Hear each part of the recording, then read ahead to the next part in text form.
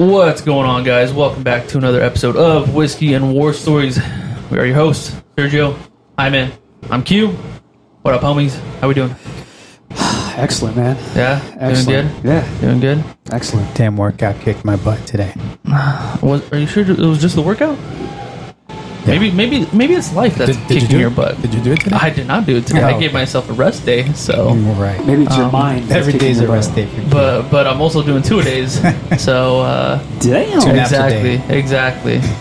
2 days, huh? Yes, sir. Good for you, So, as customary, we always like to do a dedication for each episode. Sergio is actually going to go ahead and take the dedication away. Serge? Yeah, this episode is dedicated to Police Officer Greggory Casillas, V. Pomona Police Department, California, end of watch, Friday, March 9th of 2018. Police Officer Greg Casillas was shot and killed as he attempted to arrest a man at the 1400 block of South Palomada Street following a vehicle pursuit. The vehicle fled after officers attempted to stop it for reckless driving. The driver crashed into another vehicle before fleeing on foot and entering an apartment. As Officer Casillas and another officer attempted to make contact with the man, he fired through the apartment door, striking both officers. The officers were transported to a local hospital where Officer Casillas succumbed to his wounds. The man surrendered after remaining barricaded inside his home for more than 15 hours. He was charged with Officer Casillas' murder as well as several counts of attempt murder of a peace officer. Officer Casillas served with the Pomona Police Department for 6 months and was still in field training at the time of the incident. He had been employed as a civilian with the agency for 3 years before entering the police academy. He is survived by his wife and 2 children. Rest in peace, brother. Rest in peace. Rest in peace. To Officer Casillas. Rest Cheers, in peace. Cheers. And craziness. Yeah, man. And the bottle that we're actually cheersing with today is 1792 small batch Kentucky straight bourbon whiskey. The bourbon. Yeah, it says named in honor of the year Kentucky joined the United States, 1792. Small batch bourbon is made from a marriage of a few select barrels carefully chosen by our master distiller. This refined bourbon elevates Kentucky distilling to exceptional new heights, celebrated by whiskey connoisseurs worldwide and Whiskey and War Stories. The subtleties of 1792 make it incomparably brash and bold, yet smooth and balanced. Okay. 1792. Sergio, can I get a taste and a little ASMR? And then can you describe it to us, please? Ooh, just gave me goosebumps. Just gave me goosebumps when he does that. I think it's a fetish. It's not that bad. It doesn't burn. That's one thing. Mm-hmm. I do taste the vanilla though, with the way you were describing it. Yeah. A little bit of spice, not too bad. Yeah, It's pretty good. I feel like the first sip, the first hit is a little on the spicy side. Mm-hmm. But once you take it down and you got notes of vanilla. I feel like I get like right at the end. The afterbirth is vanilla-y. So Afterbirth. I don't know if I'm not a connoisseur or anything of the sorts, but I actually taste like oaky. Is it like? Did it say something about? I think everything tastes like Is it oaky? You gotta wait. Get that very last hint is like oakiness of something. Just say yes. Yeah. I mean, I could get the little oaky. Woodsy. So apparently you're supposed to smell it. It's not wine. We need help. We need to go to class. We actually should. Hey, does anyone want to sponsor Whiskey and War Stories for us to go to a whiskey tasting class? That would be cool. Tap, Evolve Distilling. Yeah, Evolve That's right. If Distilling. you're listening to this podcast, Evolve Distilling. Would you like to Next take week? us? Next week? All right. So Jaime is actually going to introduce our guest of honor for tonight. So Jaime, take it away. Yeah. So as is customary, we have a guest every episode, And I know I say this, like we say this all the time. We're like, man, we're really excited to like introduce our guests, but I think this one is like it's a special guest. Yeah. Our particular guest today is a police detective at the agency I work with. Been there for about 10 years. Before that, like me, he was a police explorer. So he kind of grew up in the department. And I think as we go along with this podcast, we're going to find that he's got a lot to share with us here. That's going to help out, I think, maybe some of our listeners, us. And I'm very, very happy to have him on as a guest, and happy to introduce Alex Nguyen. What's up, brother? What up, man? What's up, man? Welcome. Thanks for joining us, bro. Thanks for having me. Appreciate that. Alex, have you ever done a podcast before at all? Nah, first time. Man. This is your first time doing a podcast? Ever. It's okay. We've popped other people's cherries. Yeah, so I actually like... You're not the first one. I was going to say I like popping cherries, but I mean popping podcast cherries. That's what I meant to say. I like popping podcast cherries. Yeah, we're going to sound like hoes. We are going to sound like after hoes. several episodes. Oh, popping cherries. Yeah. So, Alex, just give us a little bit of background. Tell us about where you're from, your family life growing up. Give us and the listeners the spiel about yourself. I was born and raised in Pomona. Nice. Went to some Pomona schools. Pomona High for a little bit. Went to some Claremont schools. During high school, I lived in Florida for 2 years. Oh, yeah, nice. my mom moved my family to Florida to try to fix some things. Mm-hmm. And then when it didn't work out, we came back. So I spent actually freshman and sophomore year in Florida before going to Pomona High. Where at in Florida? Orlando. Oh, no Nice. shit. Yeah. Nice. That's hard. Just transferring to another high school. But here's the thing: is 3 high schools in 4 years. Is Damn. you when you guys came back from Florida, you guys went back to Pomona. Yeah. So then I'm assuming the move wasn't too hard, just because you probably still had your friends out here. Yeah. Okay. Our family was still here. Okay. All right. Yeah. So then finish high school. Stayed out here? While I was at Pomona High, I joined the Pomona Police Explorers, and then I was an explorer for a while. I got hired by the Orange County Sheriff's Department. After a year there, knowing that I wanted to work Pomona, I lateraled back to Pomona. How is it that I never knew any of this? Nice. I didn't know that you worked Yeah, for Orange County Sheriff's yeah. Department? Orange County Sheriff's Deputy. Worked the Intake Release Center in Santa Ana. I worked Uncuff, which is pretty much intake. You uncuff and search everyone that gets brought to jail. And I worked housing. Nice. That's cool. I did not know that. Wow. So, so then you came to Pomona, and how old were you when you got hired? I was 21 when I got hired. Okay. I think I lateraled at 22, spent a year and a half there. I got my basic post, which is pretty much what you get after a year certifying that you're a police officer. Mm-hmm. Then I lateraled to Pomona. Jaime had me actually on training for a day when my FTO was off. I worked patrol for a little bit. I went to gangs for 3 years. Back to patrol. I promoted to detective, and here I am. Nice. So, have you always known that being a police officer is what you wanted to do? No, actually, when I was in Florida, my plans were to probably be next to my high school in Florida. There was a University Technical Institute, UTI, for like mechanics and whatnot. No way. And because I saw it every day going to school, I was like, you know what? I'm gonna go there next, and I'll just be a mechanic, and I'll be all right. My uncle's actually a police officer, so when I came back, he got me into Explorers, and then here I am. Oh, okay. Yeah, so one of the things I didn't mention is his uncle actually works for Pomona? our same really? agency. Yeah, and been there. He's a veteran police officer. He's like one of the most senior, if not the most senior.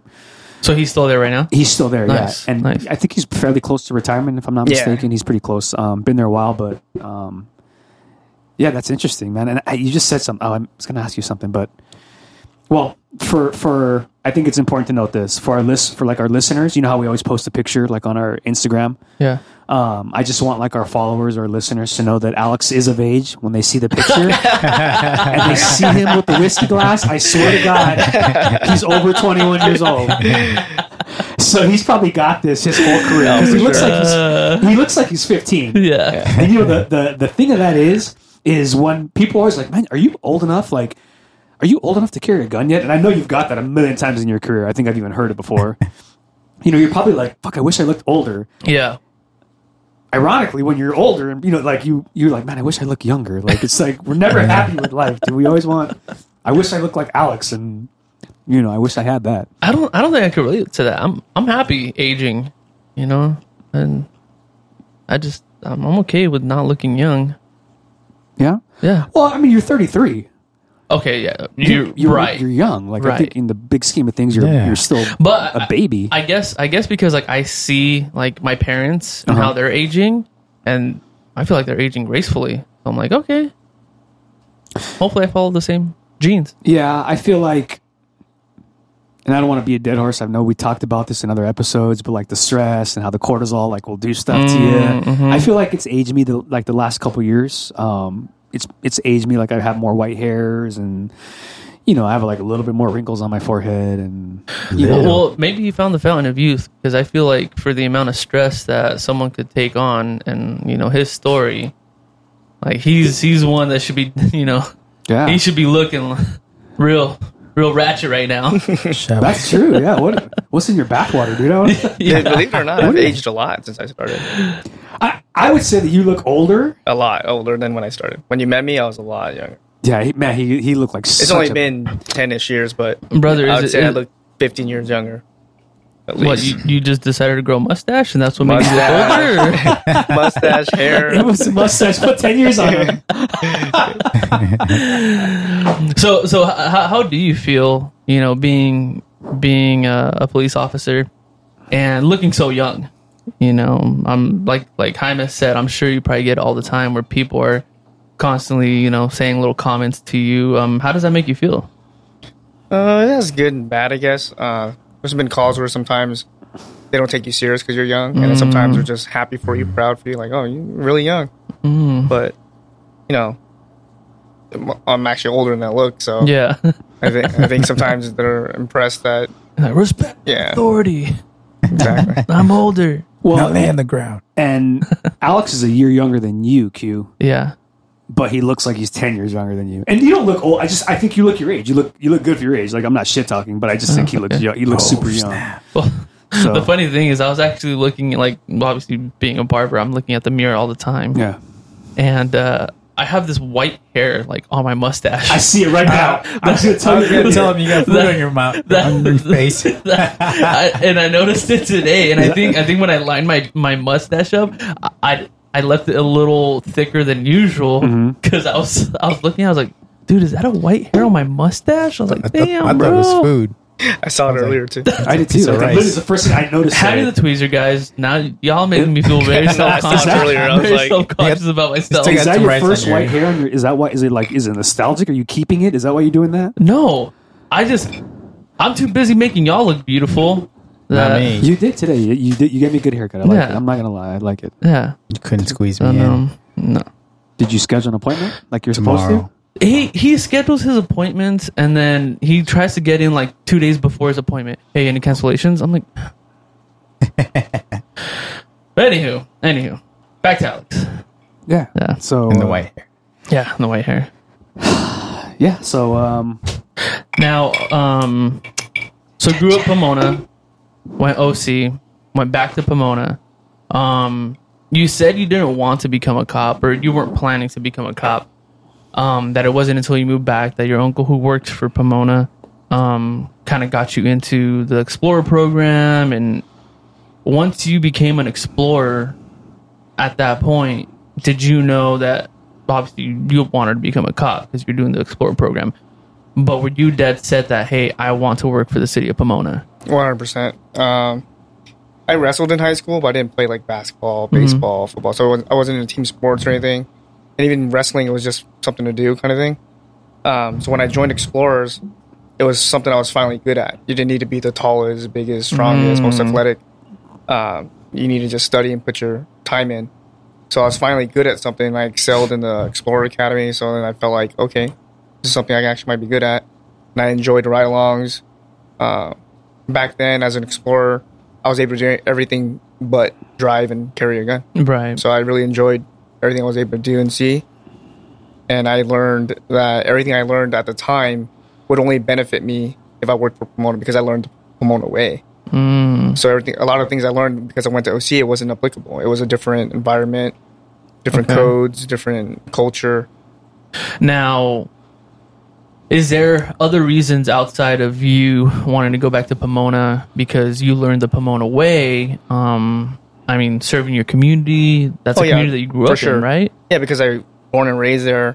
Working in Orange County, it was easy to lie to me because I wouldn't know the area. You can tell me you just got out of this school. I wouldn't even know where the school is at or whatnot. Okay. Because I was born and raised in Pomona and I went to those markets, those schools, those parks. You couldn't lie to me about what park you just came from or what time school gets out, what time practice gets out, what gang hangs out in this area because I lived. Right. Now, just your opinion. You've been in for 10 years now? Yeah.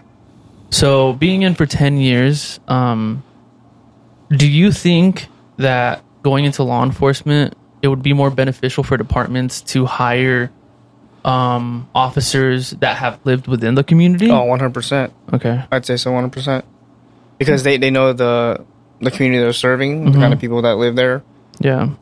They go to those markets, those schools, whether they like it or not. They see it daily, on a daily basis. And if they came from there, typically their family's still there. So they care about how the city thrives because their parents and family still have to go through that daily. It's like sort of an allegiance. You know what I mean? Like you care about that because you're vested in that community, right? Yeah, and that's one of the things that like I've always been curious about that. Where, to me, I always thought it was weird when, like, you get a cop and you put them in, you know, the worst areas in LA or just in a rough area.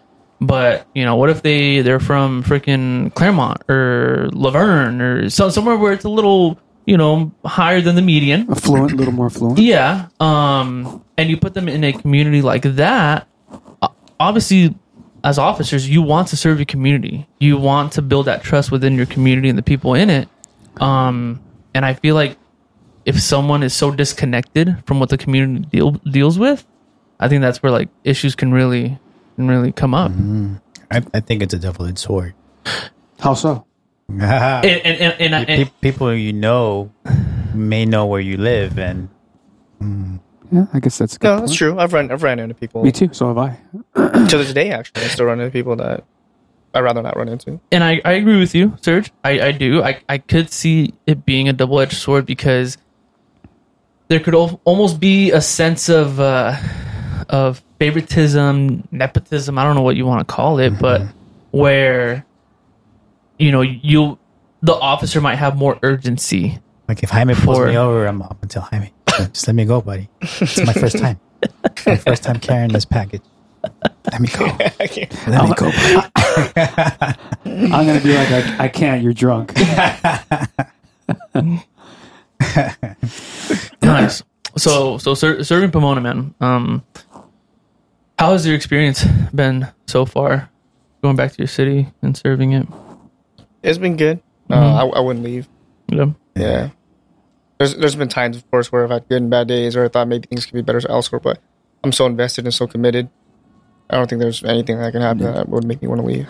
Yeah. And I think that what you said, Alex, that goes for anything really, right? Like we have. I mean, Q, I know you probably have most good days here, you know, like you, you know, so you're like an anomaly. But Sergio, I'm sure you have like good and bad days, right? I have good and bad days, yeah. Yeah, you have good, like me too. I have good and bad days, you know, unless Corey gives you a hard time. And it's just, he's giving me shit because we've had these conversations before where they're like, oh, you know, our job's this and our job's that. And for me, I love what I do. I genuinely love what I do. I don't wake up dreading life. Well, not dreading life, I should say, but just being like, oh, work. I have also told you, though, that before the assignment that I worked, I absolutely love what I did. Yeah, very true. I love being a police officer. Like I get to help people. That's why I wanted to do it, right? Because I grew up in Pomona. I was born and raised there, like Alex. And I like it. I like chasing bad people, and I like helping people that can't help themselves. And like, I think that's a calling. Like it really is. Oh yeah, for sure. And I know what I'm doing right now is a necessary evil. I feel it's not evil, but it's a necessary evil in my head. Like it has to be done. Somebody has to do my job, in the position that I work. But yeah. So Alex, I know that you're a brand new father. Congratulations, man. Thank you. Cheers. Congrats. Yeah, that's freaking awesome, man. I'm like so happy for you. How's home life? Like how's home life? Is work affecting home life? Does work affect home life? Do you have a good balance with it? Like how's that working out for you? Right now I have a good balance because as a detective, the day shift schedule with weekends off, it makes it better for home life. More time at home at night, weekends off. I was able to take a month off for baby leave, and everything's been good. Nice. Yeah, I feel like that's pretty conducive, right? To like when you have a new kid, like it's a new baby. I feel like having that schedule probably helps out a lot. Whereas, a lot of other cops are working like graveyards and shifts that you have worked before, right, Alex? And just the funky hours and one of the things that we asked you when you first came in, when we weren't recording is, you had made a comment that you haven't gotten any sleep, and I think that's probably typical, right? Yeah, for sure. I'm not a parent, but you guys, Q's, I'm sure you guys can No sleep. Team no sleep. First month is hell. can testify to that. No, it's hell. It's so funny because Jesus, Yeah, no. Bella, you're great. You were worth it, fella. You were worth it. It's not that bad if I'm here, right? yeah, that's true. Yeah. Hey, It's not good that point. Yeah, no, I will, I will agree. I had mentioned to Alex that, cause your baby's like newborn pretty much, right? Yeah, 3 weeks. Yeah. And so I was telling him that, the first like 3 months or so, it's just like rough. You're adjusting to everything. And then you hit this like plateau where the baby starts picking up sleeping patterns, or maybe us the adults pick up the sleeping patterns and we're just like, oh, okay, maybe I could take a nap or I could do this. You feel your sleep pattern stabling off, and then teething comes around at like 6-7 months and you're back to square one because your sleep gets thrown off again because they're in pain, they got fever, all this stuff, and you're just like, gosh. But I remember when the first day we left the hospital, I was excited because I'm like, oh my gosh, like finally I can go home. We can sleep in our own bed. I'm not gonna lie, we got home and I'm like, I want to be back in the hospital because we had the nurses to help us. Yeah, you just click a button and be like, I'm tired, I want a nap. Take them to the little baby room, whatever. Let them go make friends. yeah. Go from there. I was wondering. I mean, it's a question for all three of you.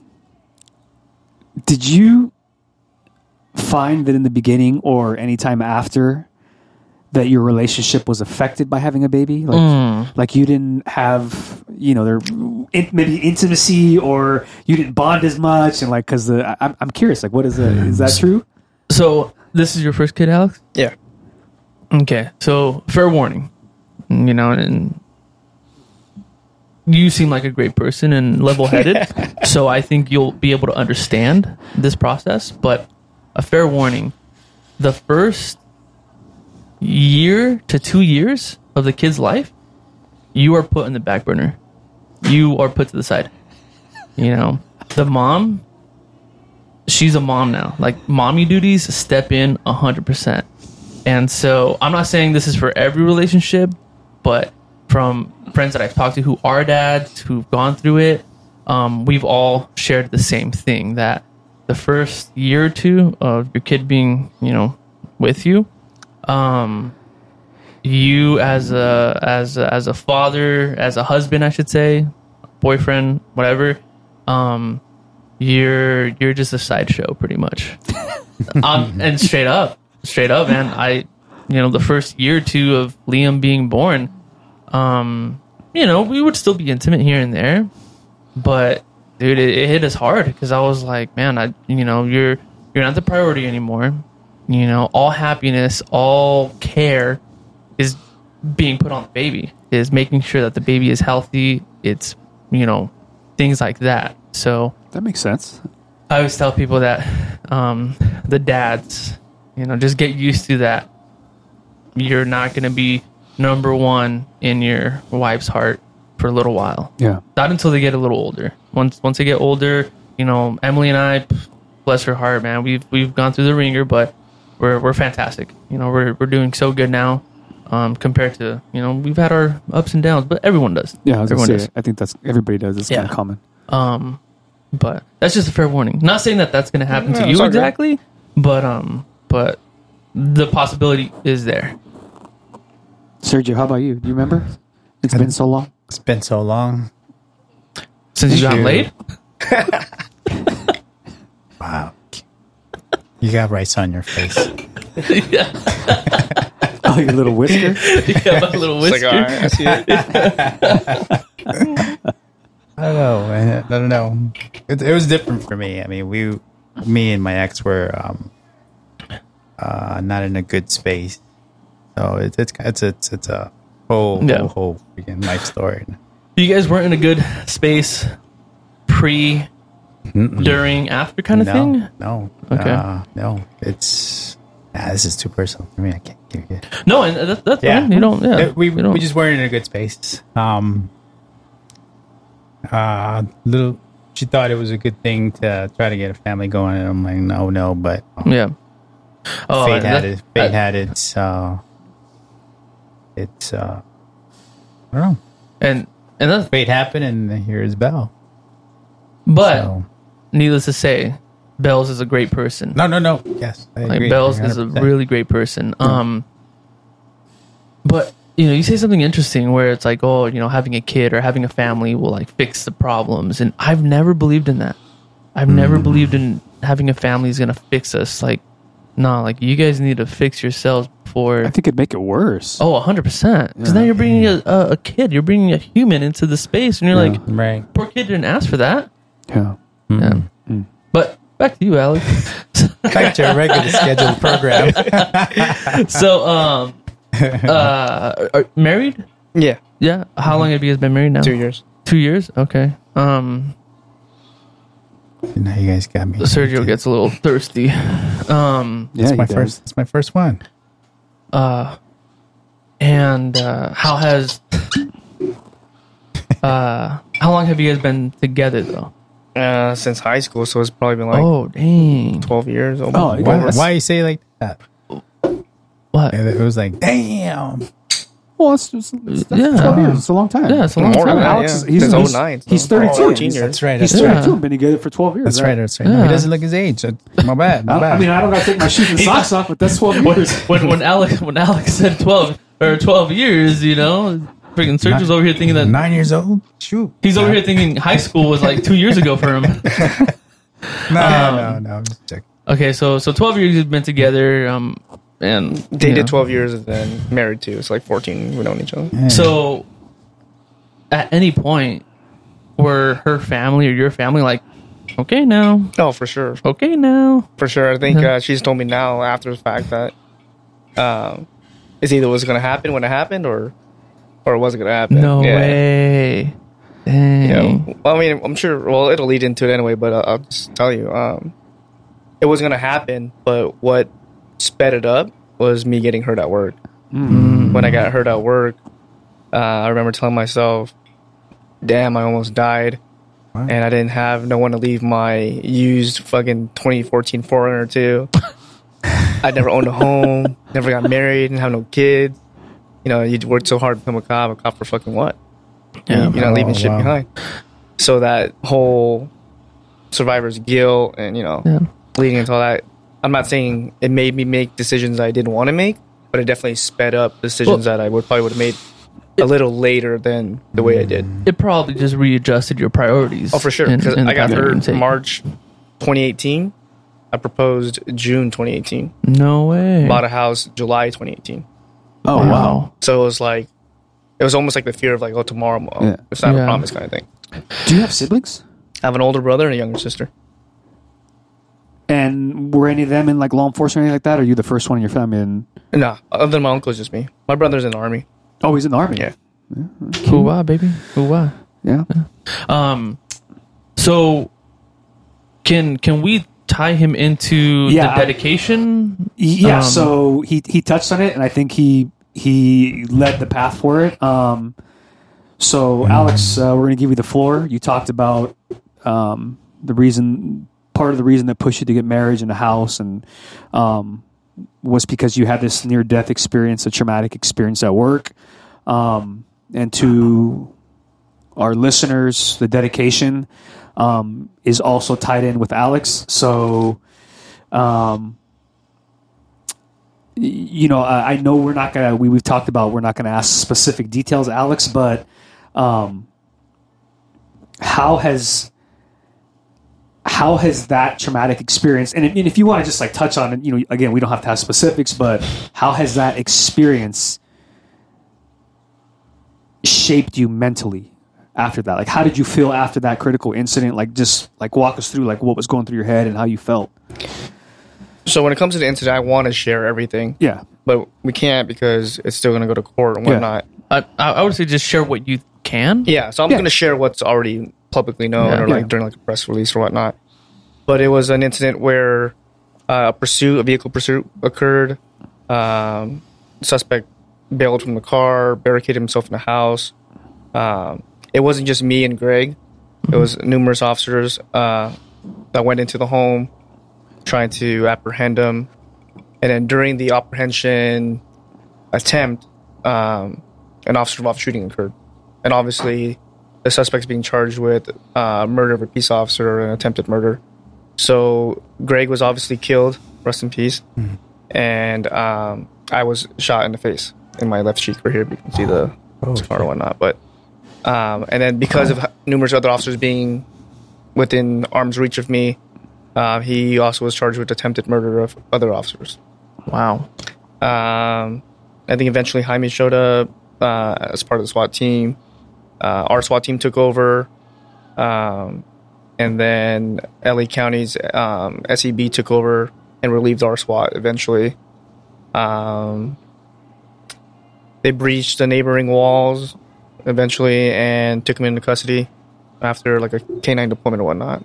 Wow. He's still in custody. And trial can go any day now. Wow. So, Shoot, I was reading the whole damn story, and I'm like, It's his story. yeah, it's his story. my.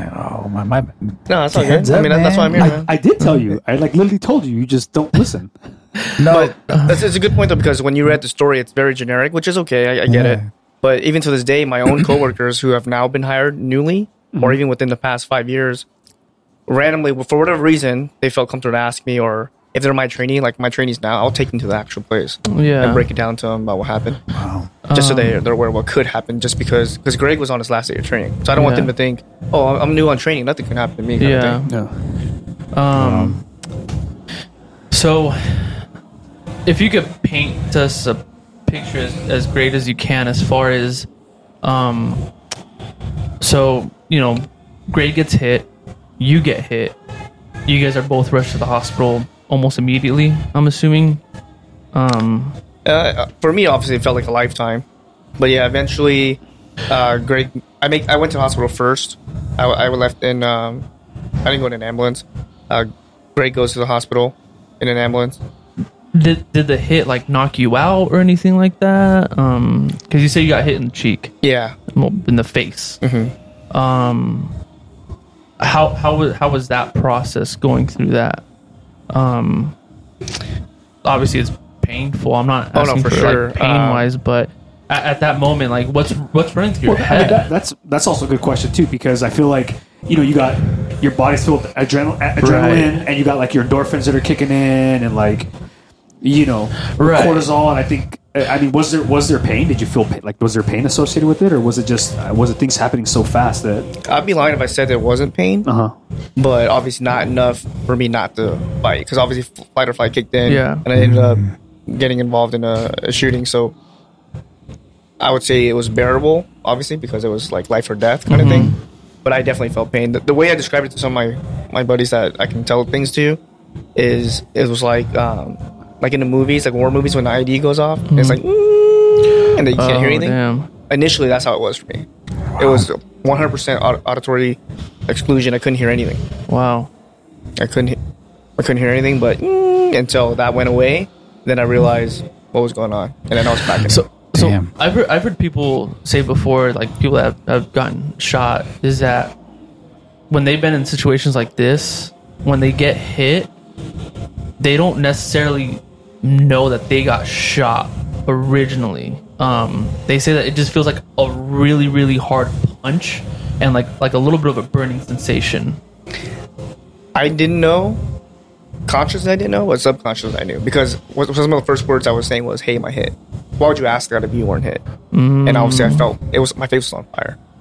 Okay. So I knew, but I didn't know. And then eventually, I ended up putting out that an officer was hit, but I wasn't talking about Greg. I didn't know Greg was down.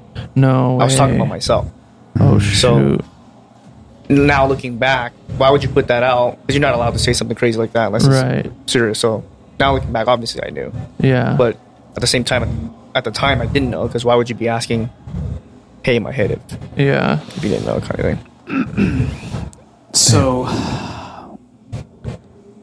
I imagine that this experience had both, or maybe one, or both an emotional toll and a physical toll. Talk to us about one or both, if they took a toll on you, like, and what. How did that manifest? Right, like after this critical incident, you were shot, and an officer in the same incident lost his life as a result of this incident. How did this affect you emotionally and physically? If it did physically, like, talk to us, walk us through that. So obviously, it took a toll on me physically and emotionally.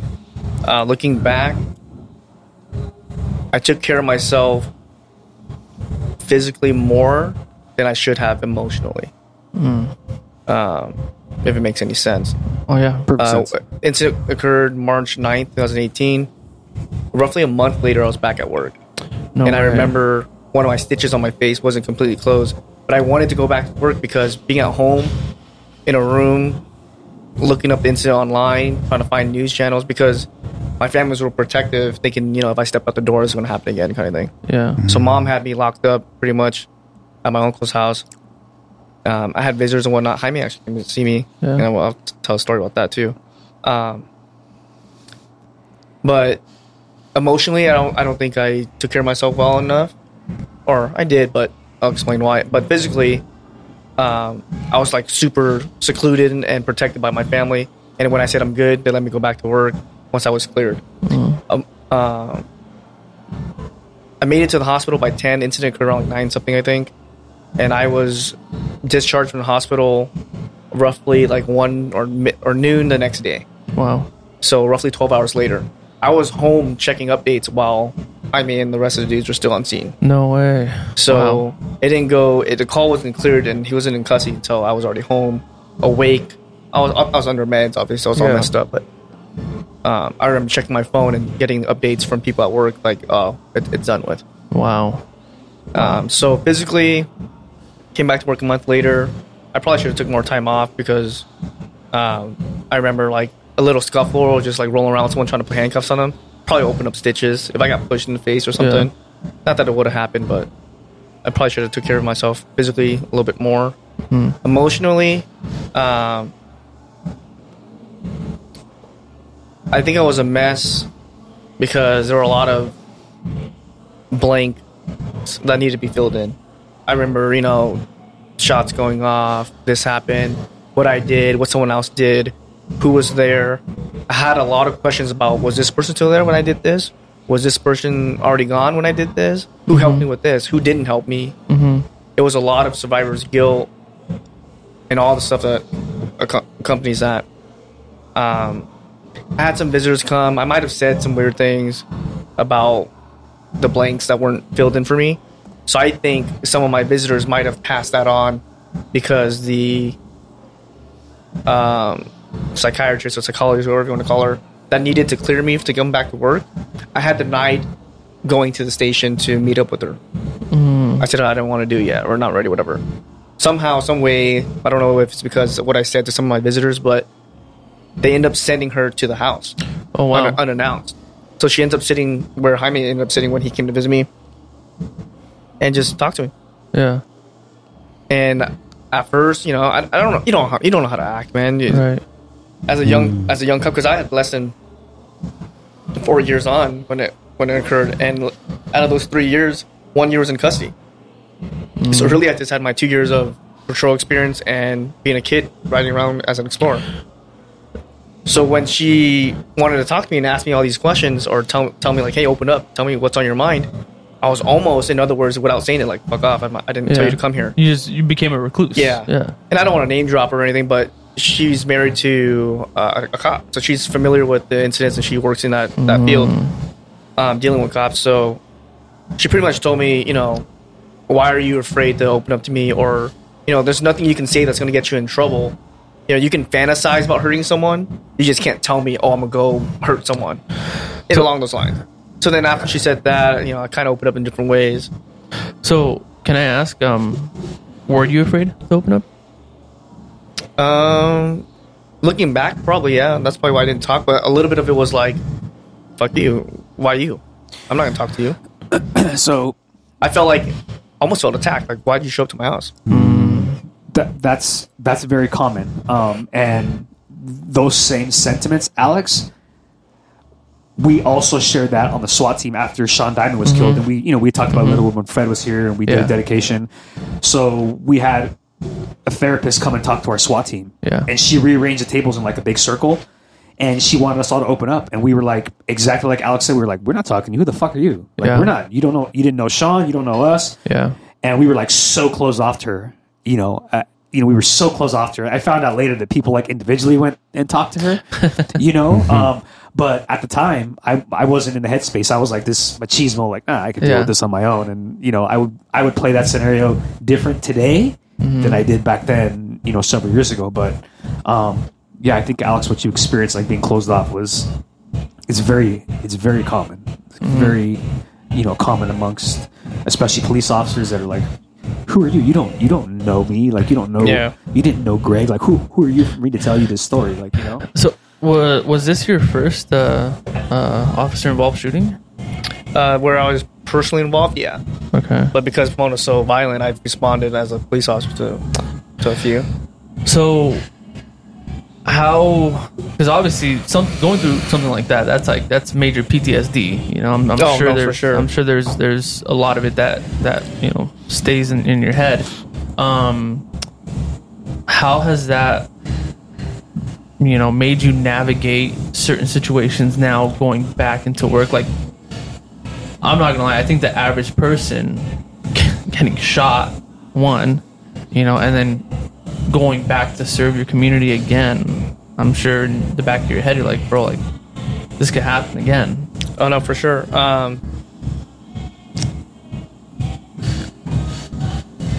So I'm gonna continue from whatever was at. Yeah.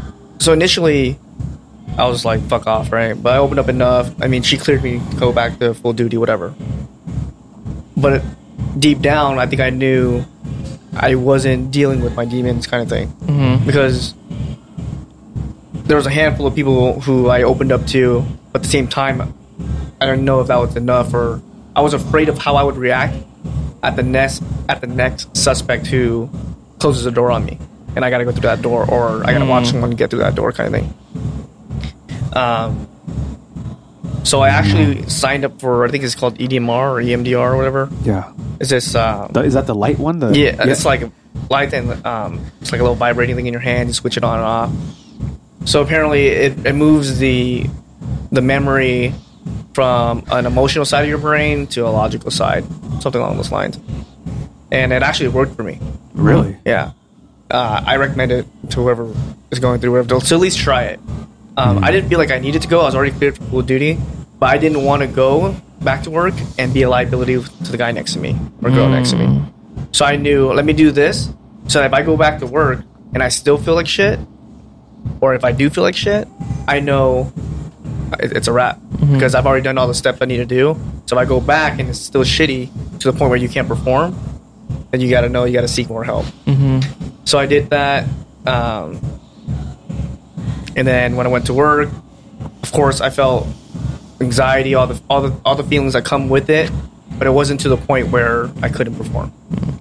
Okay. You said something crazy though. It's you did through all your therapy for somebody else, not for yourself though. You know what? That's an awesome point that you pointed out. I want to get to that too. I keep bouncing around. There's so much I want to say. I was like, wait a minute. There's so much I want to say. No, The floor is yours, yeah, bro. the floor is And, yours. and full disclaimer to all the listeners, my friends, my family, my loved ones, or just randoms my haters too that are listening. I'm not a know-it-all. I've only been through so much, but I agreed to come because of Jaime. This is the person who asked me. Because I agree that if I can just help one person, that young buck who looks up to me or doesn't look up to me or is willing to listen to this, the day when that they go, because it's sad to say, but I still have 25 years left. I'm gonna see this again, whether it's me or someone else. I've been to more funerals than I have to. I should go to, but anyways, it's gonna happen again, whether you like it or not. It almost happened actually last year to one of our gang guys, the team that we were both working. But I kept bouncing around it, but I wanted to talk about why, because a part of me still wants to, I guess, hide behind it or not have to deal with it, because the group of the guys and girls that were in that room with me that experienced this, some of them we don't even talk anymore, and some of them still ask me, hey, how do you sleep, how are you doing, they check up on me. It's made us closer. Some of them I still see on a daily basis, but this topic never comes up, and I respect that, because everyone deals with it differently, and who am I to expect them to act a certain way. Two stories I want to tell so I don't forget. One, that he brought up that I did it for someone else, and then Jaime.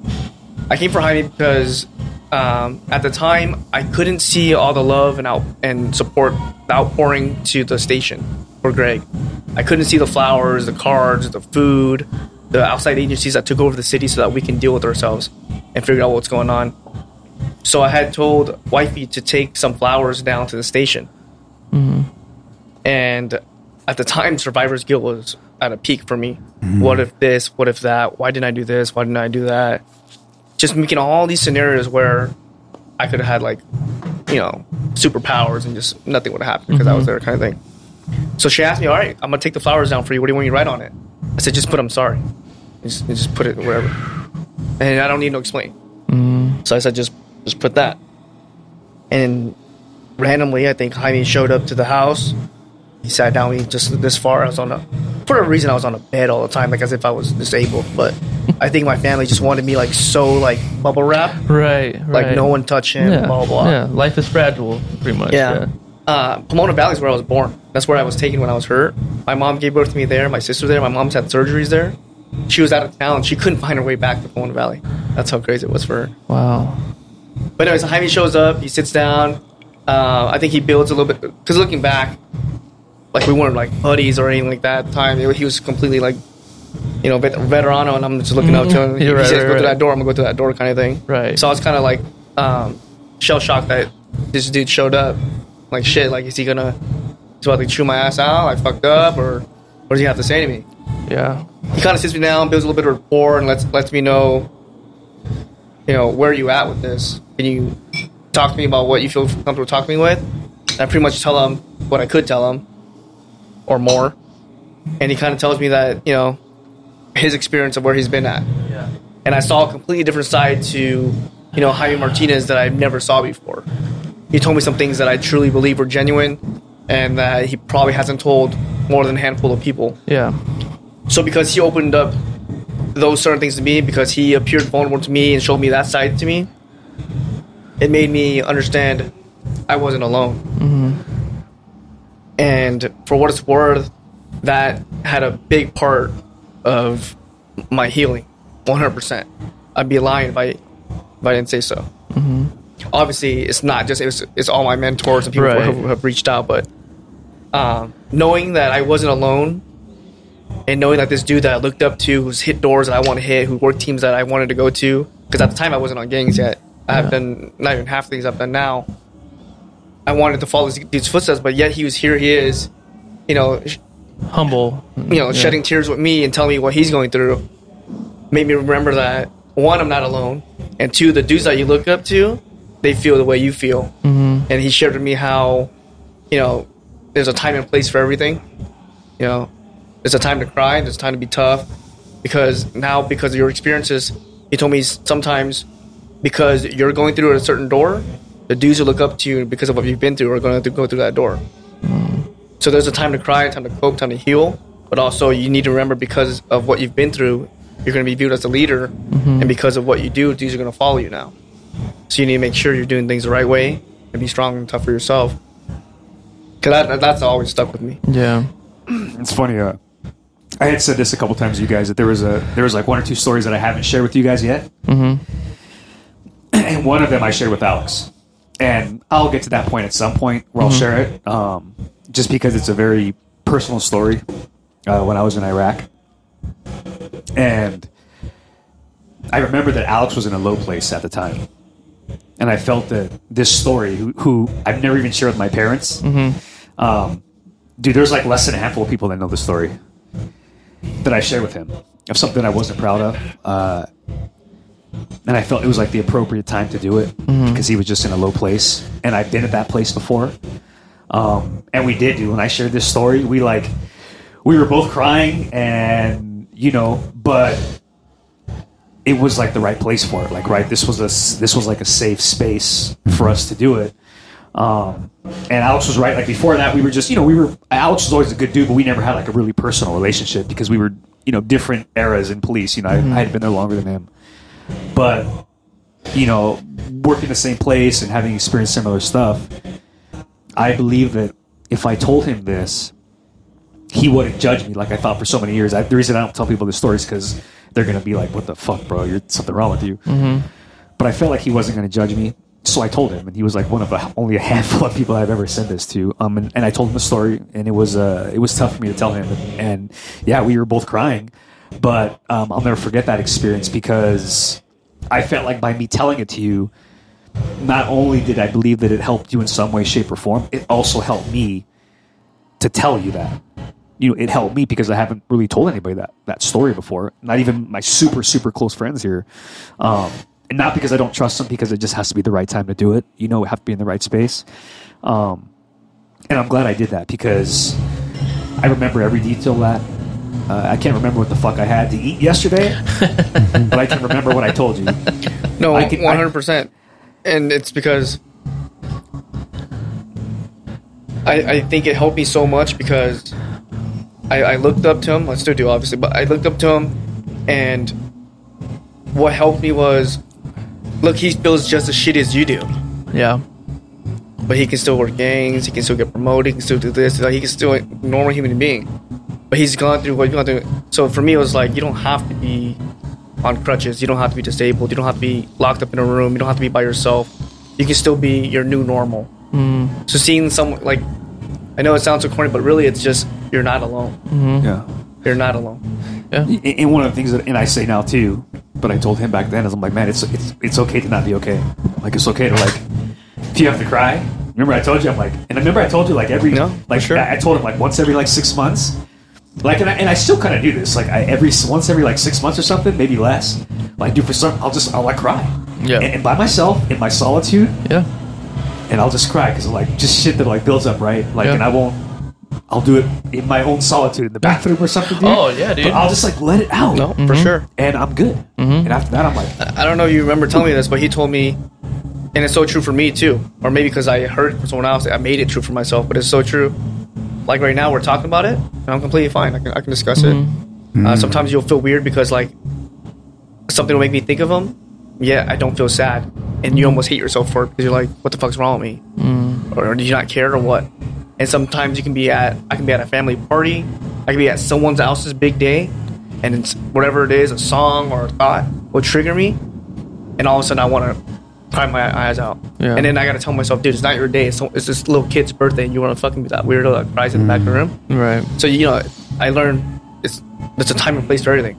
So if you need someone to cry to, reach out. You need to cry in the shower. You need to cry on your hour drive home in traffic. Time and place. But obviously you're sitting at your desk at work. You probably don't want to be acting a fucking fool. Yeah. Especially with Frank as your partner. He's like shit. Yeah, fuck Frank. Serge brought up earlier, because I brought up the EDMR or going to therapy. Yeah. He said it's crazy you did it for yourself.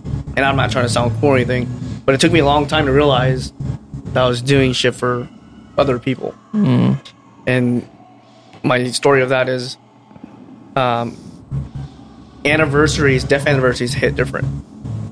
That's the toughest day for me. Every anniversary for March 9th for him, I pretty much take the week off. All my loved ones know, like, just leave me alone kind of thing. I'll deal with it. I'll be right back. Mm-hmm. It's almost weird. It's like the day after, like 24 hours later, at most 48 hours later, the 10th, 11th. It's like all the weight's off my shoulders. It's like I can go back to being normal.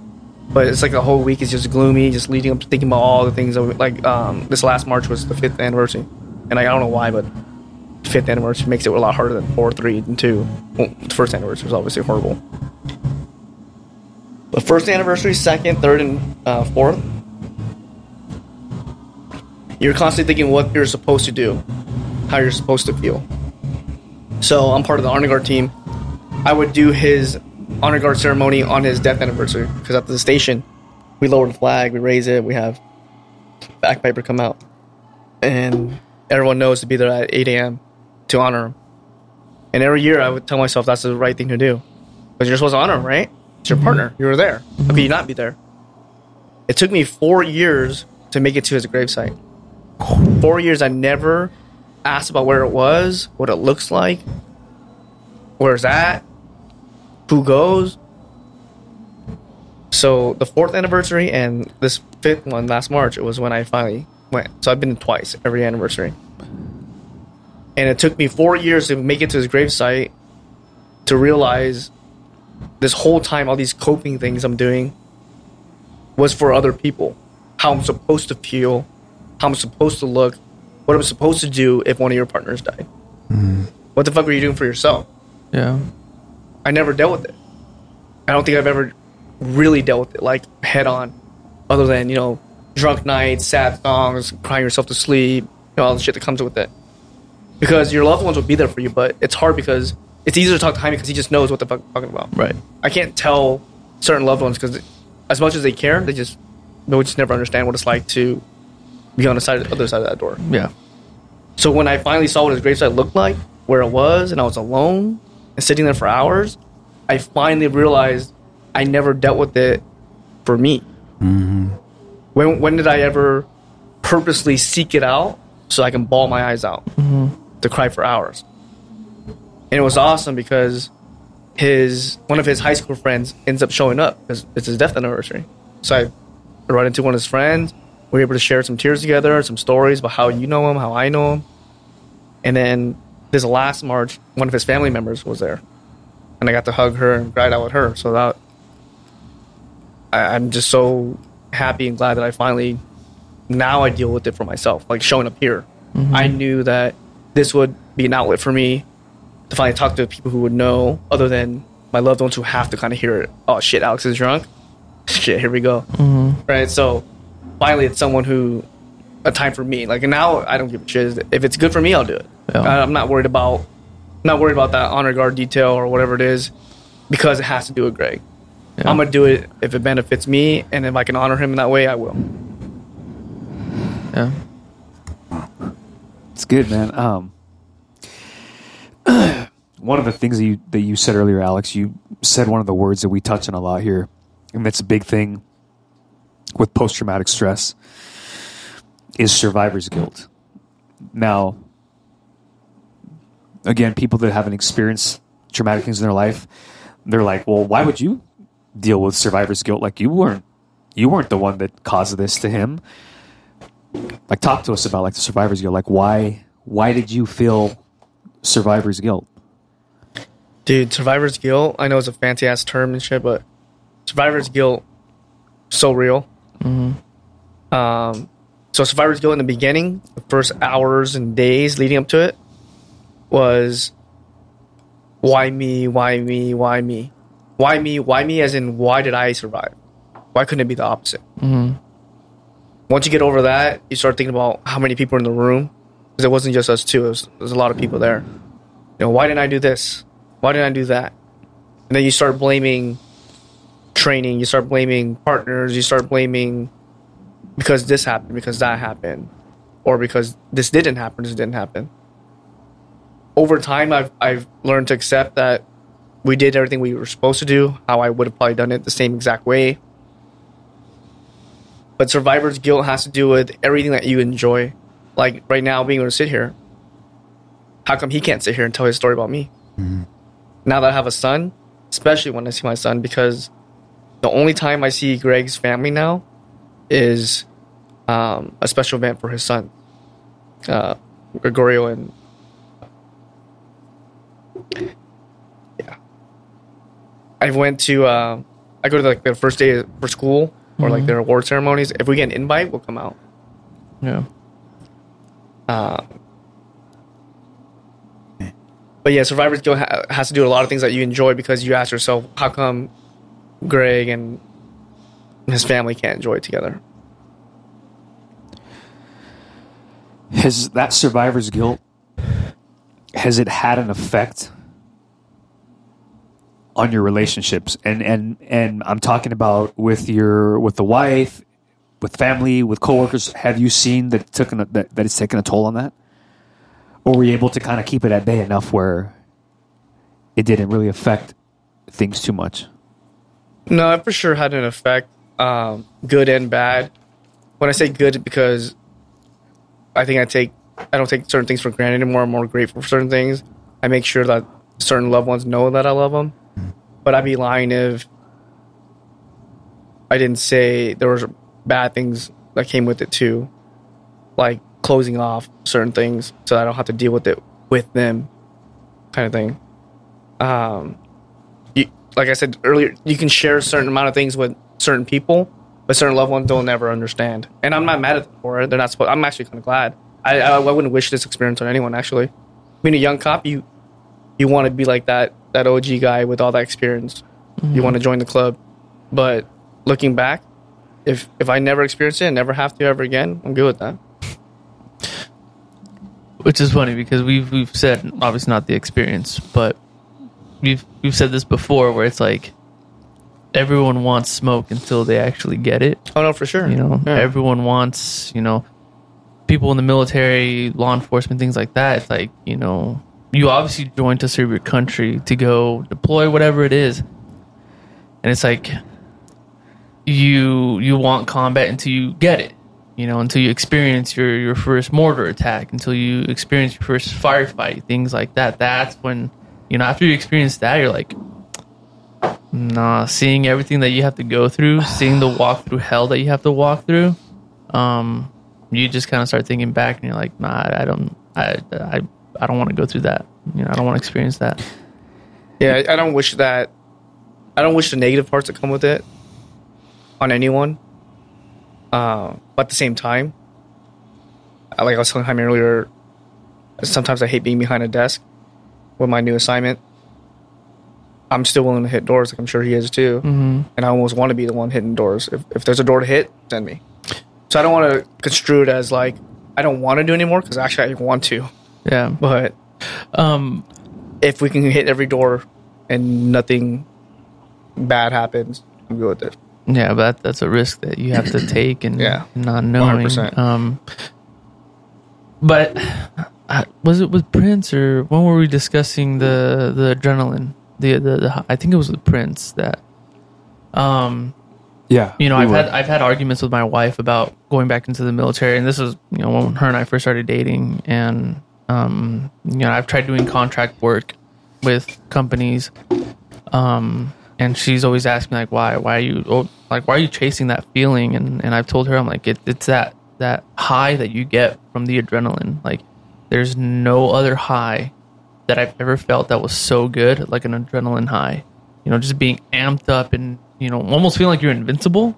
No, that's true. And just chasing that feeling. And we've had this conversation before where it's like just chasing that high again.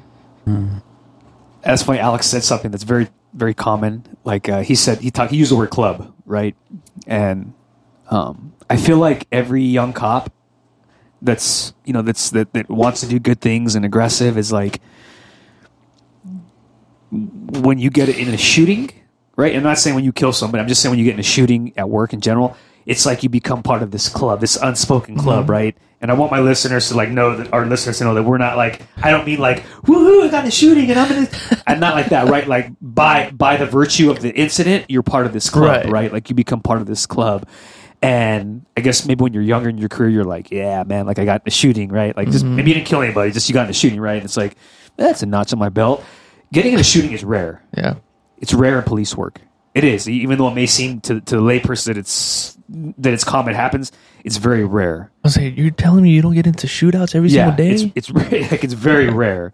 And you know where I am today in life, I look back and I'm like, I wish I wasn't in that club. And it's funny that I don't know if you've thought about it this way, Alex, but you were in the most exclusive club in the world. Mm-hmm. That in our department, there's only 2 in that club. And I even hate saying that because it's you and Diaz. You're the only 2 people that have been shot. Like I'm not even close to being in that club. Like it's the most exclusive club in the world that nobody wants to be a part of. Facts. Like nobody wants to be a part of that club. And it's like fortunate, unfortunate, right? But it's fortunate because you have this story that in your own way, shape, or form, like you being here, telling it, I feel like it's therapeutic, right? It's helping you, it's helping us, it's helping somebody, and I'll get to it like later on down the road as we capstone this.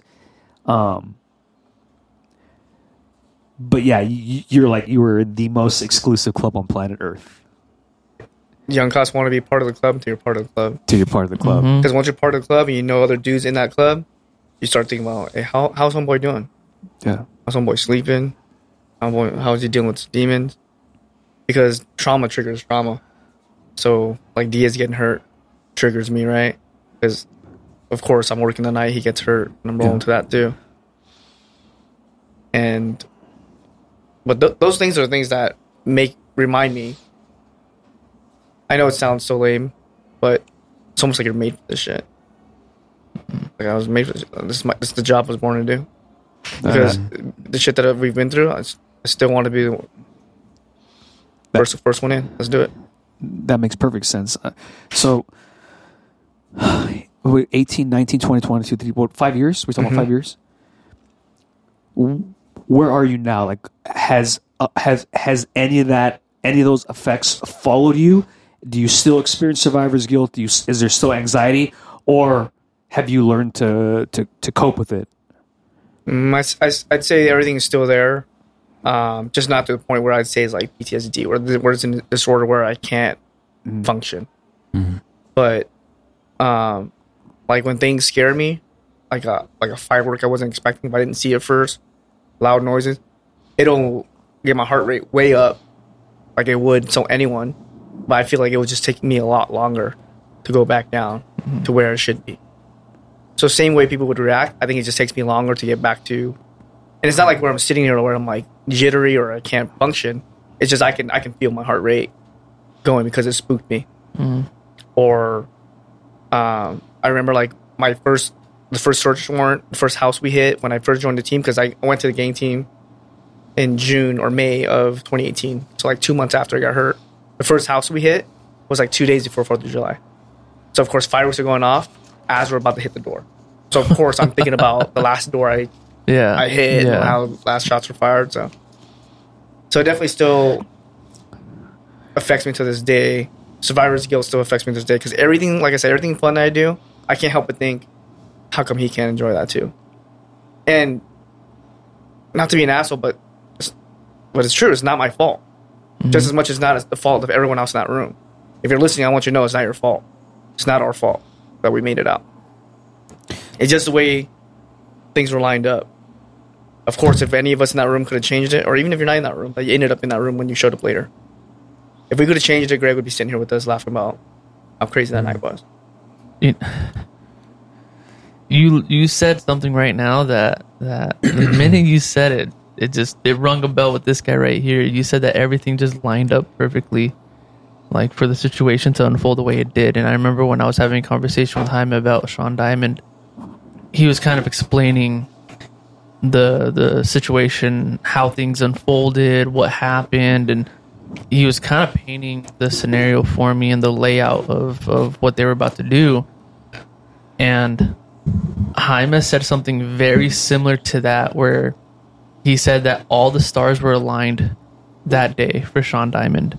Everything that happened to him, it was aligned for him. Which is, it's crazy hearing it again. It's two cops that experience, very similar scenarios. Obviously, you actually get hit. But for you guys to say almost the same exact thing about this, very similar situations. Yeah, man. And shout out to Prince too, because I remember when I finally got back to being somewhat normal. Prince reached out to me and was texting me for like a couple of days straight, just reminding me that I was all right. So, Prince, I'm sure you'll listen to this sooner or later. I didn't forget, man. And because I gave Prince a shout out, there's dozens of people. Okay? Right. Since he's been here and his name's already been dropped, I don't want to name drop anyone who doesn't want to be name dropped. Too many to mention for sure. Yeah. So, I mean, Alex, it sounds like you have literally have made like miles in progression. And you're very self-aware. Like, it sounds like you're very self-aware of, right? You're talking about doing things for you, right? Instead of doing things to appease other people, like doing things for you, for your mental health and well-being. And then the other part you said right now too is that I have come to known is, it's nobody's fault, right? We have a tendency, survivor's guilt, right? We have a tendency to like blame ourselves for stuff. Like, what if I A, B, and C, right? Mm-hmm. Like, what is that stupid little saying? Like, we always say like that. What if birds had machine guns, right? Like, it's like that's one of the things they always say. Like, the SWAT team and like cops, you'll hear it like in my department, like, what if birds had machine guns, right? It's like one of those things. Like, well, you could what if shit to death, yeah, right? The fact of the matter is that's what happened that day, mm-hmm. right? And in life, we can't go back and change things, yeah, but we take those experiences, right, and we learn from them, or we use them to build us stronger, right, to mold us into better people, into people that we could use those experiences to teach, right, to empower other people how to do things different, and maybe I'm not even talking about tactics. I'm just saying in general, like, we use traumatic experiences to shape us into better people, right? Yeah. And it sounds like that's what you've been doing. Like, you've been using this experience to kind of shape you and mold you into a better person. And you said that you still have stuff like survivor's guilt, which I think we still have. Mm-hmm. That. Well, one of the things that you were saying, Jaime, that like we were bringing up is like living in the what ifs, and and from what the conversation, what you're saying, Alex, is I feel like when the minute you stop living in what ifs and you start trying to live in the present and being in the moment, that's when you can really start healing from all the past traumas. Because like you were saying, if you hold on to the what ifs, like, yeah, sure, if this was a perfect world, what if we'd be able to move on from a lot of things from it. But it's not until like you really sit in it, be present with the traumas that you're living with, and learn how to navigate through them. Here's a good question I have for you, Alex, and this is a serious question because we've asked each other this several episodes ago, and the answer was actually pretty revealing. But let me ask you the same question: the survivor's guilt that you feel, do you want to get rid of that? No, I don't think so. Why? If I didn't feel that, I probably wouldn't feel normal. I'd probably hate myself. Damn. Yeah, because if I didn't feel the way I felt, damn, that's tough. Because I think if someone asked me if I wanted to feel better about myself, I'd probably want to get rid of that. But no one's ever asked me that. But if I got rid of it, it'd probably hurt because I'd feel like I wasn't normal. I feel like I didn't give a fuck. Because if you give a shit, so I guess you're indirectly telling me that I feel like shit because I care. But yeah, I don't think I would want to numb it or get rid of it because that'd be pretty shitty. Because I feel the survivor's guilt because I give a shit. that actually fucking brings up something else too. A lot of people reach out to me and make sure I'm good because I was physically hurt, but they forget about the dudes that dragged and carried Greg out, that had brain matter and blood and shit on them. People forget that I honestly feel like they had it worse than I did. Because I was so physically hurt and so physically fucked that I just went and got taken care of. Mm-hmm. There were dudes that weren't physically hurt that sat through it for a dozen hours on top of their normal shift. So 24 hours straight with the same clothes that they had on waiting to get photographed. Thinking about the last 12 hours of how heavy that helmet was and how long they waited for a sip of water or how they might have pissed themselves because it was that long. So I think about mentally, because I know how much it's affecting me emotionally. Mm. I think about the dudes and chicks that, you know, stayed there and had time to catch their breath, realize and accept that was real. Because before I knew it, I was drugged up. I was numb. I had, you know, medical doses of fentanyl in me. I was saying all kinds of weird shit. And any nurses or medical people that listen to this too, I'm sorry. I'm sorry for that night because I treated them like shit because of all the things I was saying. But wow. But yeah, so to answer the question, damn, that's gonna stick with me probably for my whole ride home because do I want to get rid of survivor's guilt? Yes, I want to get rid of it, but if I could, would I? No, because it would make me feel like I didn't give a shit. So the reason I asked you that question is because several episodes when we asked each other that question, our answer was the exact same. We didn't want to get rid of it because we felt if we did, we were either forgetting about the person or the incident, and we were losing a piece of ourself. Now, I don't know what the right answer to that is. I'm not a therapist. Nah, I can't let it go, man. No way. I'd hate myself. But at the same time I say that, I don't want to sound like no bitch, but I know we all go through the same things, but it's heavy. Just because I carry it well doesn't mean it's not fucking heavy. Oh, yeah. It's fucking heavy. Yeah. And like to my loved ones who listen to this eventually, just because I don't cry in front of you doesn't mean it doesn't hurt. Just because I act like it's fine doesn't mean it doesn't hurt. And I'm not fucking saying I'm fucked. I'm just saying I deal with it for sure. It's heavy, and as heavy as it fucking is, nah, I wouldn't let it go. I'll deal with it before. And I would never wish this upon anyone, though. Never. But you're doing really good, though, man. Yeah. You got to realize you're doing really, really good. I mean, you got a beautiful wife, a beautiful little kid, and no. I hear you. I'm good. I deal with it. I know time and place.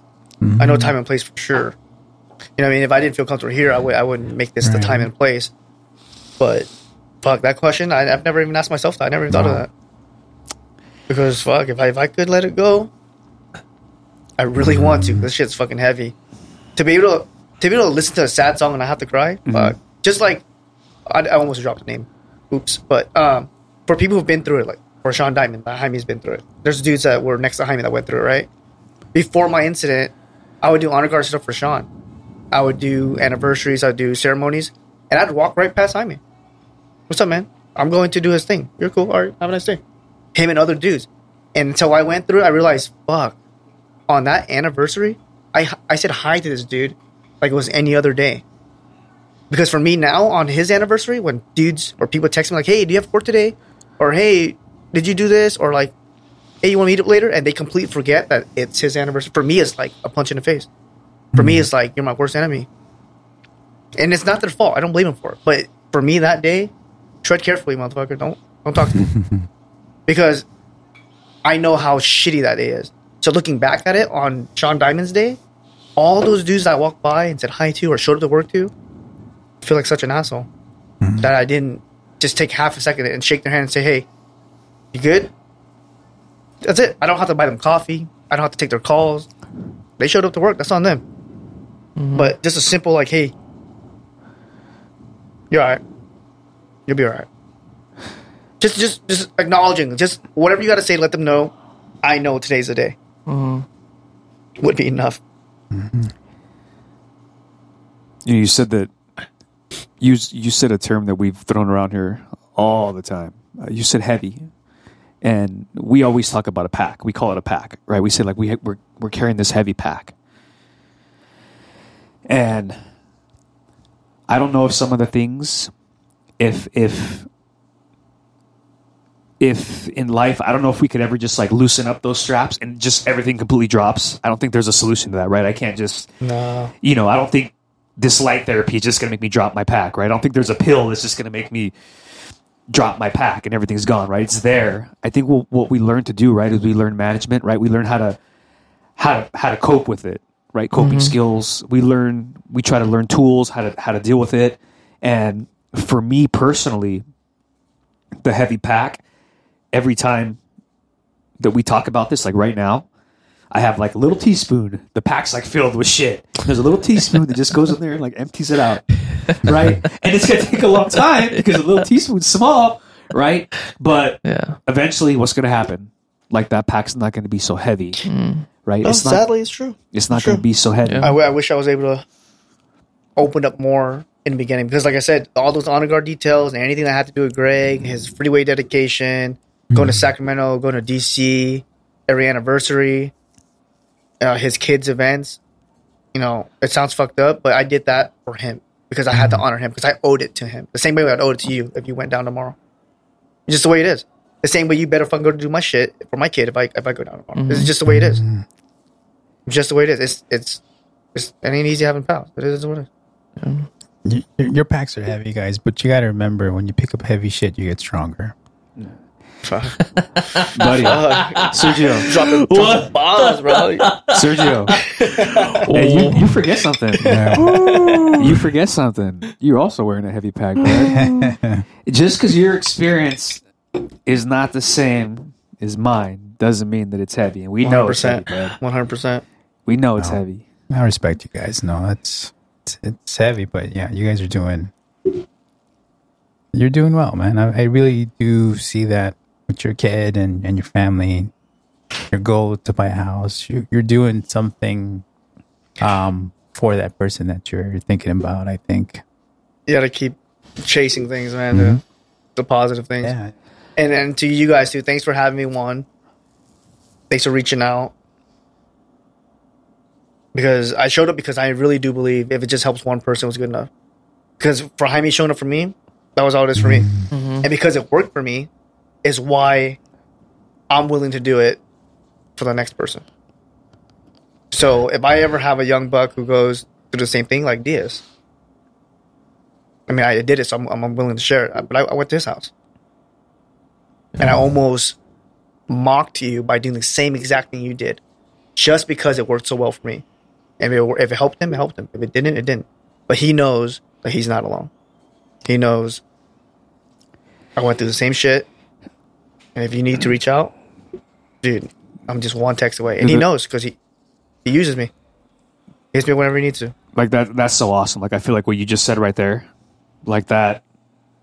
I mean, I knew when I went and talked to you that night, several years ago, that it was it like I feel like it helped out. But what you just said right there, like what you did, like right, you took that experience and gave it to somebody else too, right?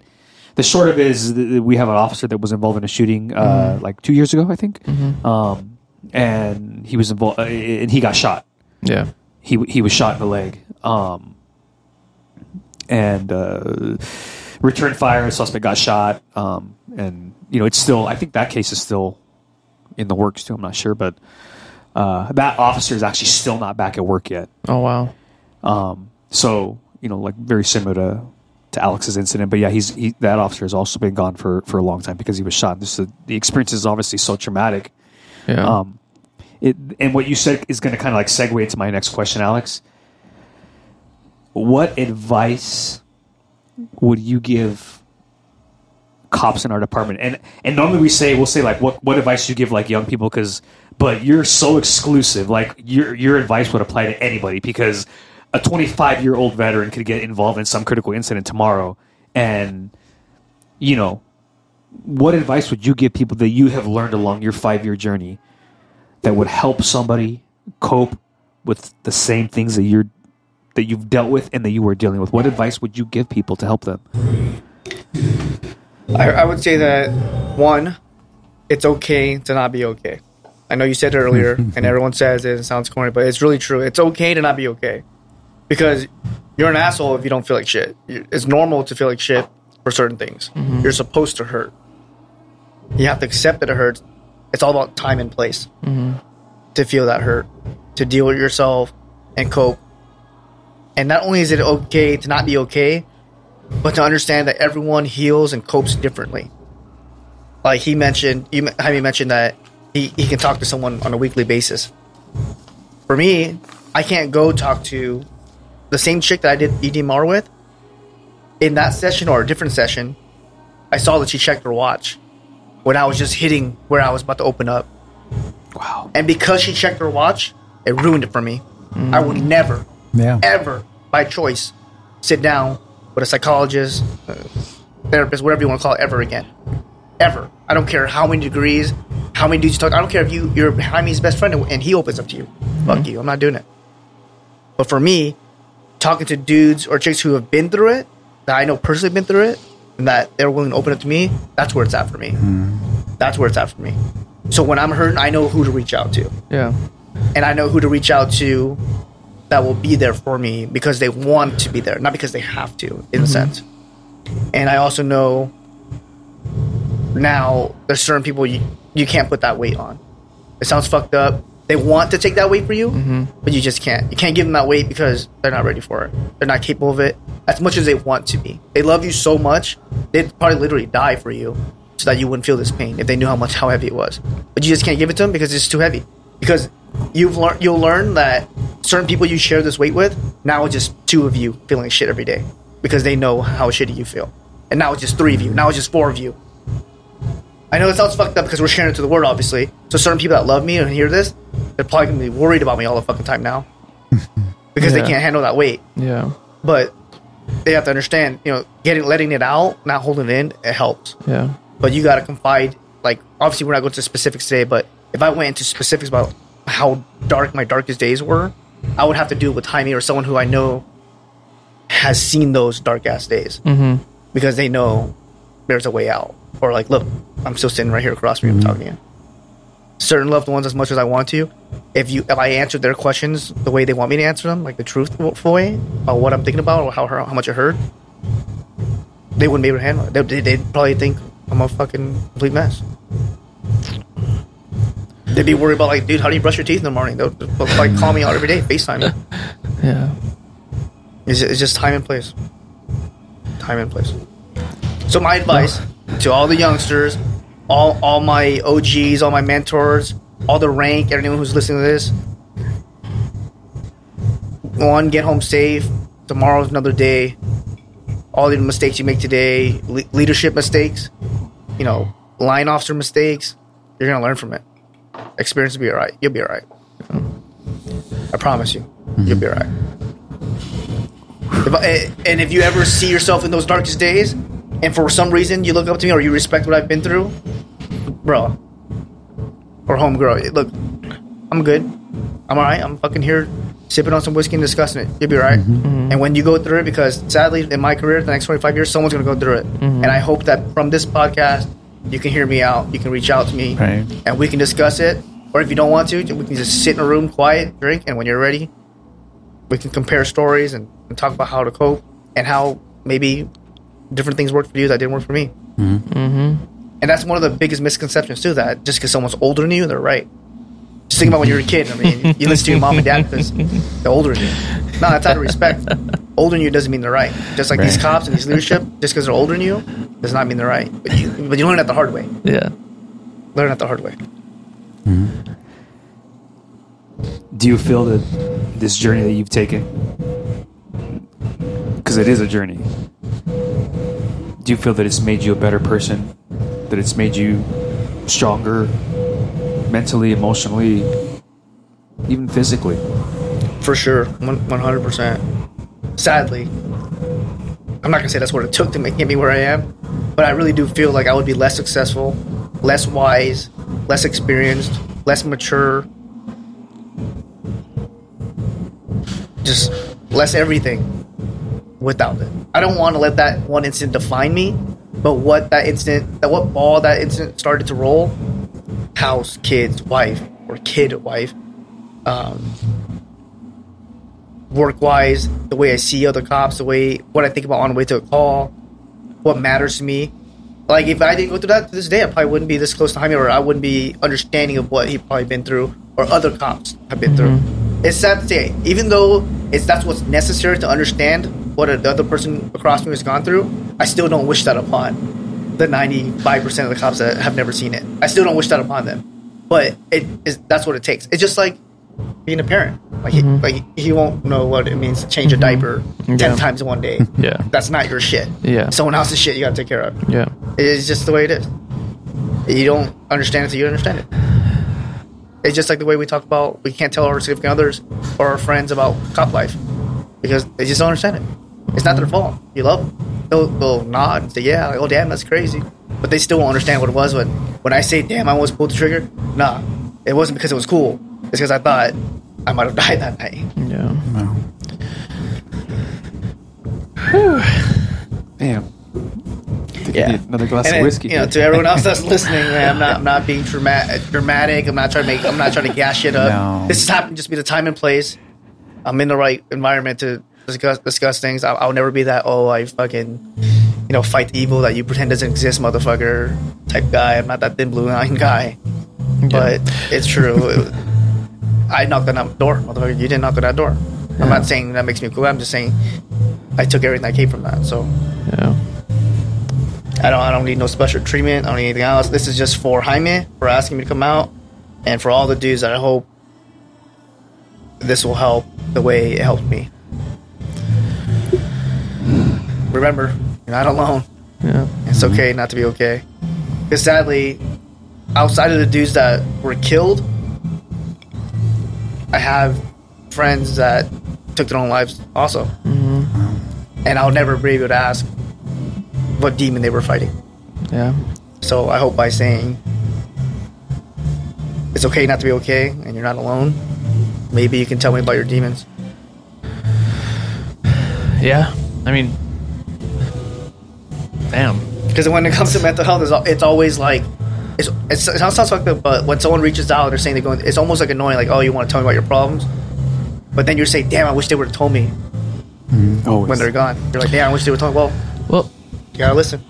One of the things that we've been saying a lot in this episode, at least, is time and place. Time and place. It seems to be the running trend, time and place. And I agree with that 100%. Being in the military, there's always a time and place for you to process all the emotions that you're going through, whatever it is.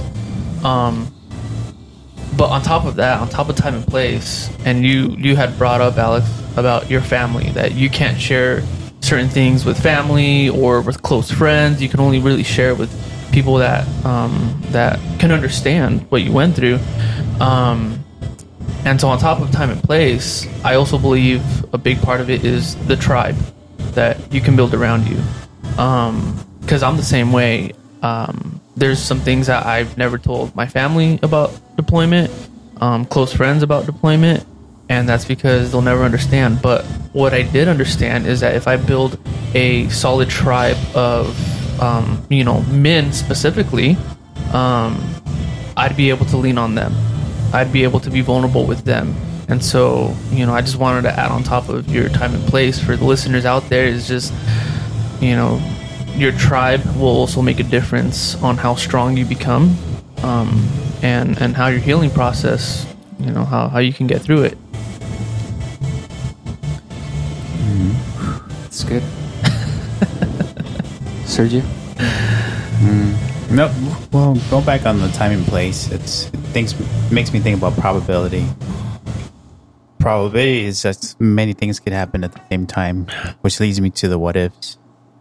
The what ifs are important, I think, because we could figure out like what we could have done differently. But if you go back to the what ifs over and over again, you just keep on living the same traumatic experience over and over again. Yeah. With the what ifs, though, if you get out of that circle, you can change your things for the better, I think. That's what I'm thinking. You just opened up a whole thing in my head, and while I was thinking, I'm living in the what ifs a lot, and I don't realize what I have in front of me. And I'm here listening to you. You're just your baby. I'm just so freaking out, baby. Wait, too much. But no, it's just makes you think. I mean, the what ifs will only take you so far. Yeah. You have to live in the moment sometimes. Man. Yeah. I appreciate you, man. It's not normal. It's just a new normal. Mm-hmm. You just gotta accept it. Right. Yeah. Appreciate Everyone says, by. "Oh, I die for you," right? I die for my family. Well, the better thing is, I live for them. I live for them. And I'm not saying live like stay alive. Like I'm not gonna off myself. I'm talking about like live as in like what would you do for them? Mm-hmm. Like you love them so much, you die for them. Well, how about next week? Let's take them out. Let's show them this. Let's teach them this. Mm-hmm. Let's share this with them. Because like the certain people sharing this is worth more than taking them on a year vacation. That's right. Sharing something that's Right. so deep. That's a whiteboard. I was thinking the same thing. I was thinking Every like episode or every couple, somebody says something so powerful that we're like, Yeah, I wish we that had a makes sense. whiteboard to write it down.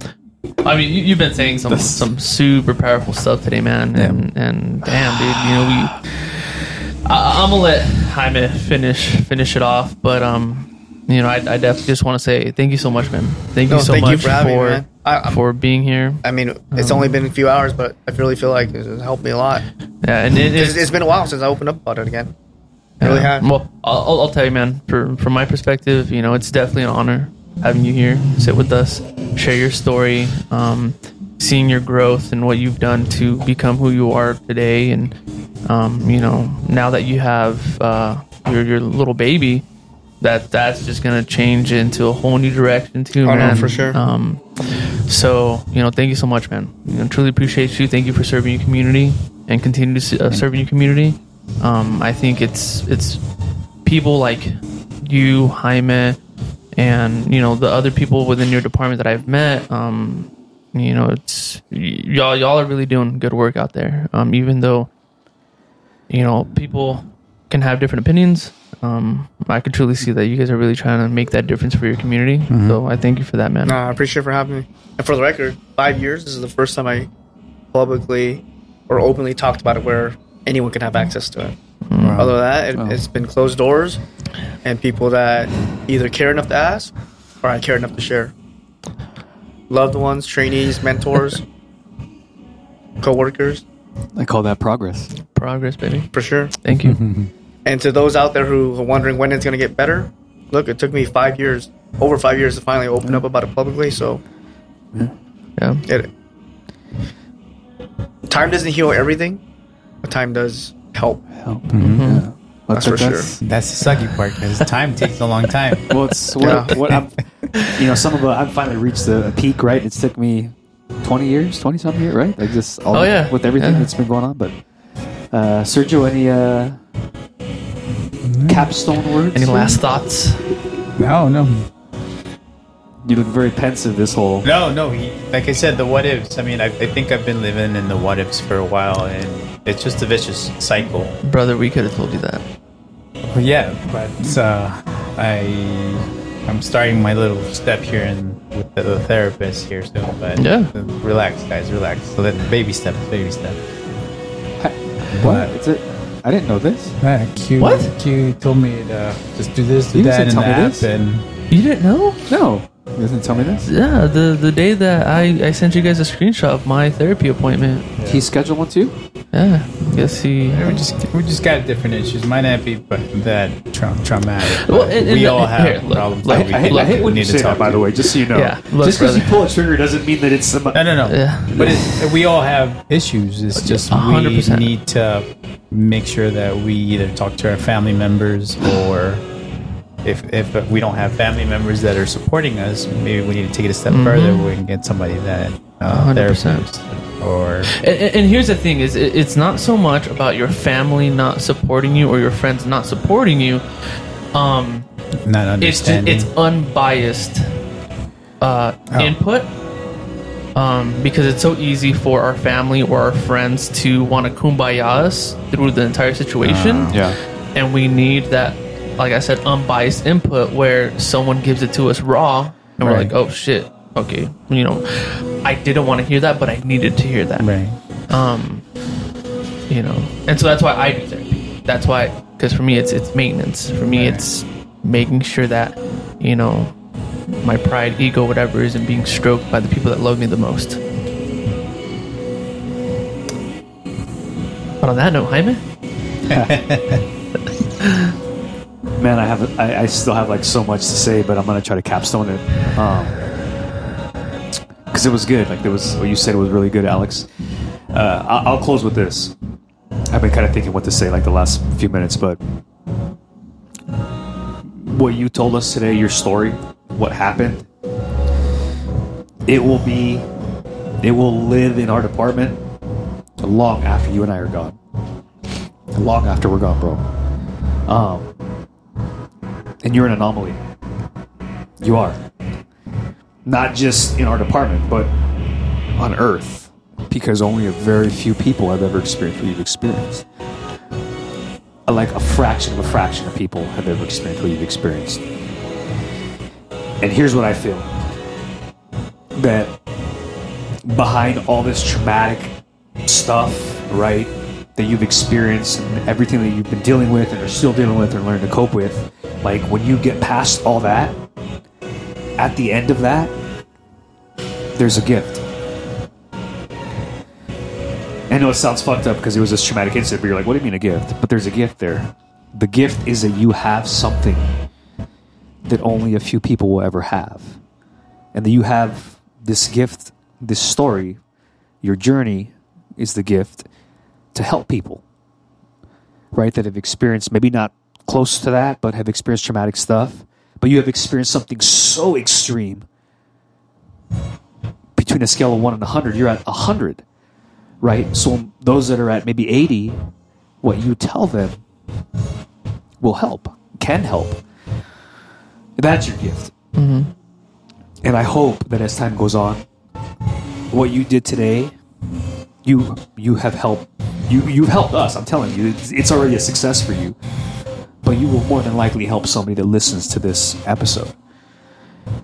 And my hope for you is that you continue your journey and that behind all this bullshit, that gift that you have, that 100 that you have, that you will use that and continue to help other people through your story, through your journey, through your recovery, through what you have been through.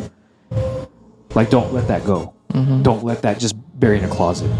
I'm not saying you have to run a podcast, but don't forget it. Like, use that, because people are dealing with shit. They're dealing with demons every fucking day. We're dealing with our own here. We sit in our podcast, me, Q, Sergio. And you helped us. You've helped me. So use that and help other people. Behind all that bullshit, I believe that gift was bestowed upon you to use that to help other people, wherever it's at some point in the future. I don't know when, I don't know how, I don't know where.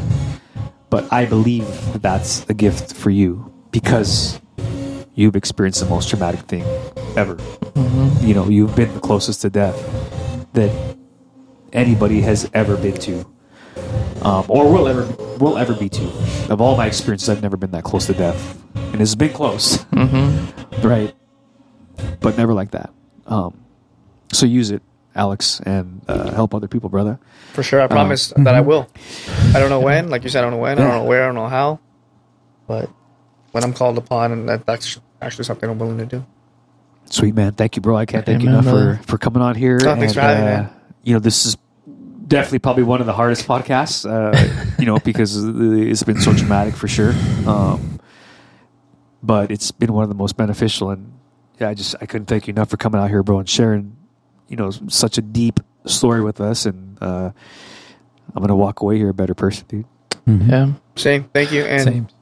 One day when the case is over, maybe we can do a real debrief of it. Oh no, for sure. Love it. I was definitely going to mention that is once everything's, once the dust is settled with the case, we'll definitely love to have you back on with us to share, some more details into, what happened. Yeah. But Alex, again, thank you so much, man. Sure. Thank you for being with us. And I can't wait for that day. Because it's one of the things I hate the most is that a lot of my own coworkers and loved ones I don't share with, everyone has a different version of what happened. Yeah. So I just can't wait to clear there. Yeah. And you will. And yeah, one day you will, and we'll have you back on for that. But hey, one more time, not just for you, Alex, but for Officer Greg Casillas. Especially for Greg. Rest in peace, brother. Rest in Alex, peace, man. Cheers. cheers. Thank you so much for joining us. Cheers, boys. Cheers. Appreciate Cheers, it. man. All right. Thank you all for listening. We hope you enjoyed the podcast. We'll catch you on the next one. Whiskey and War Stories out.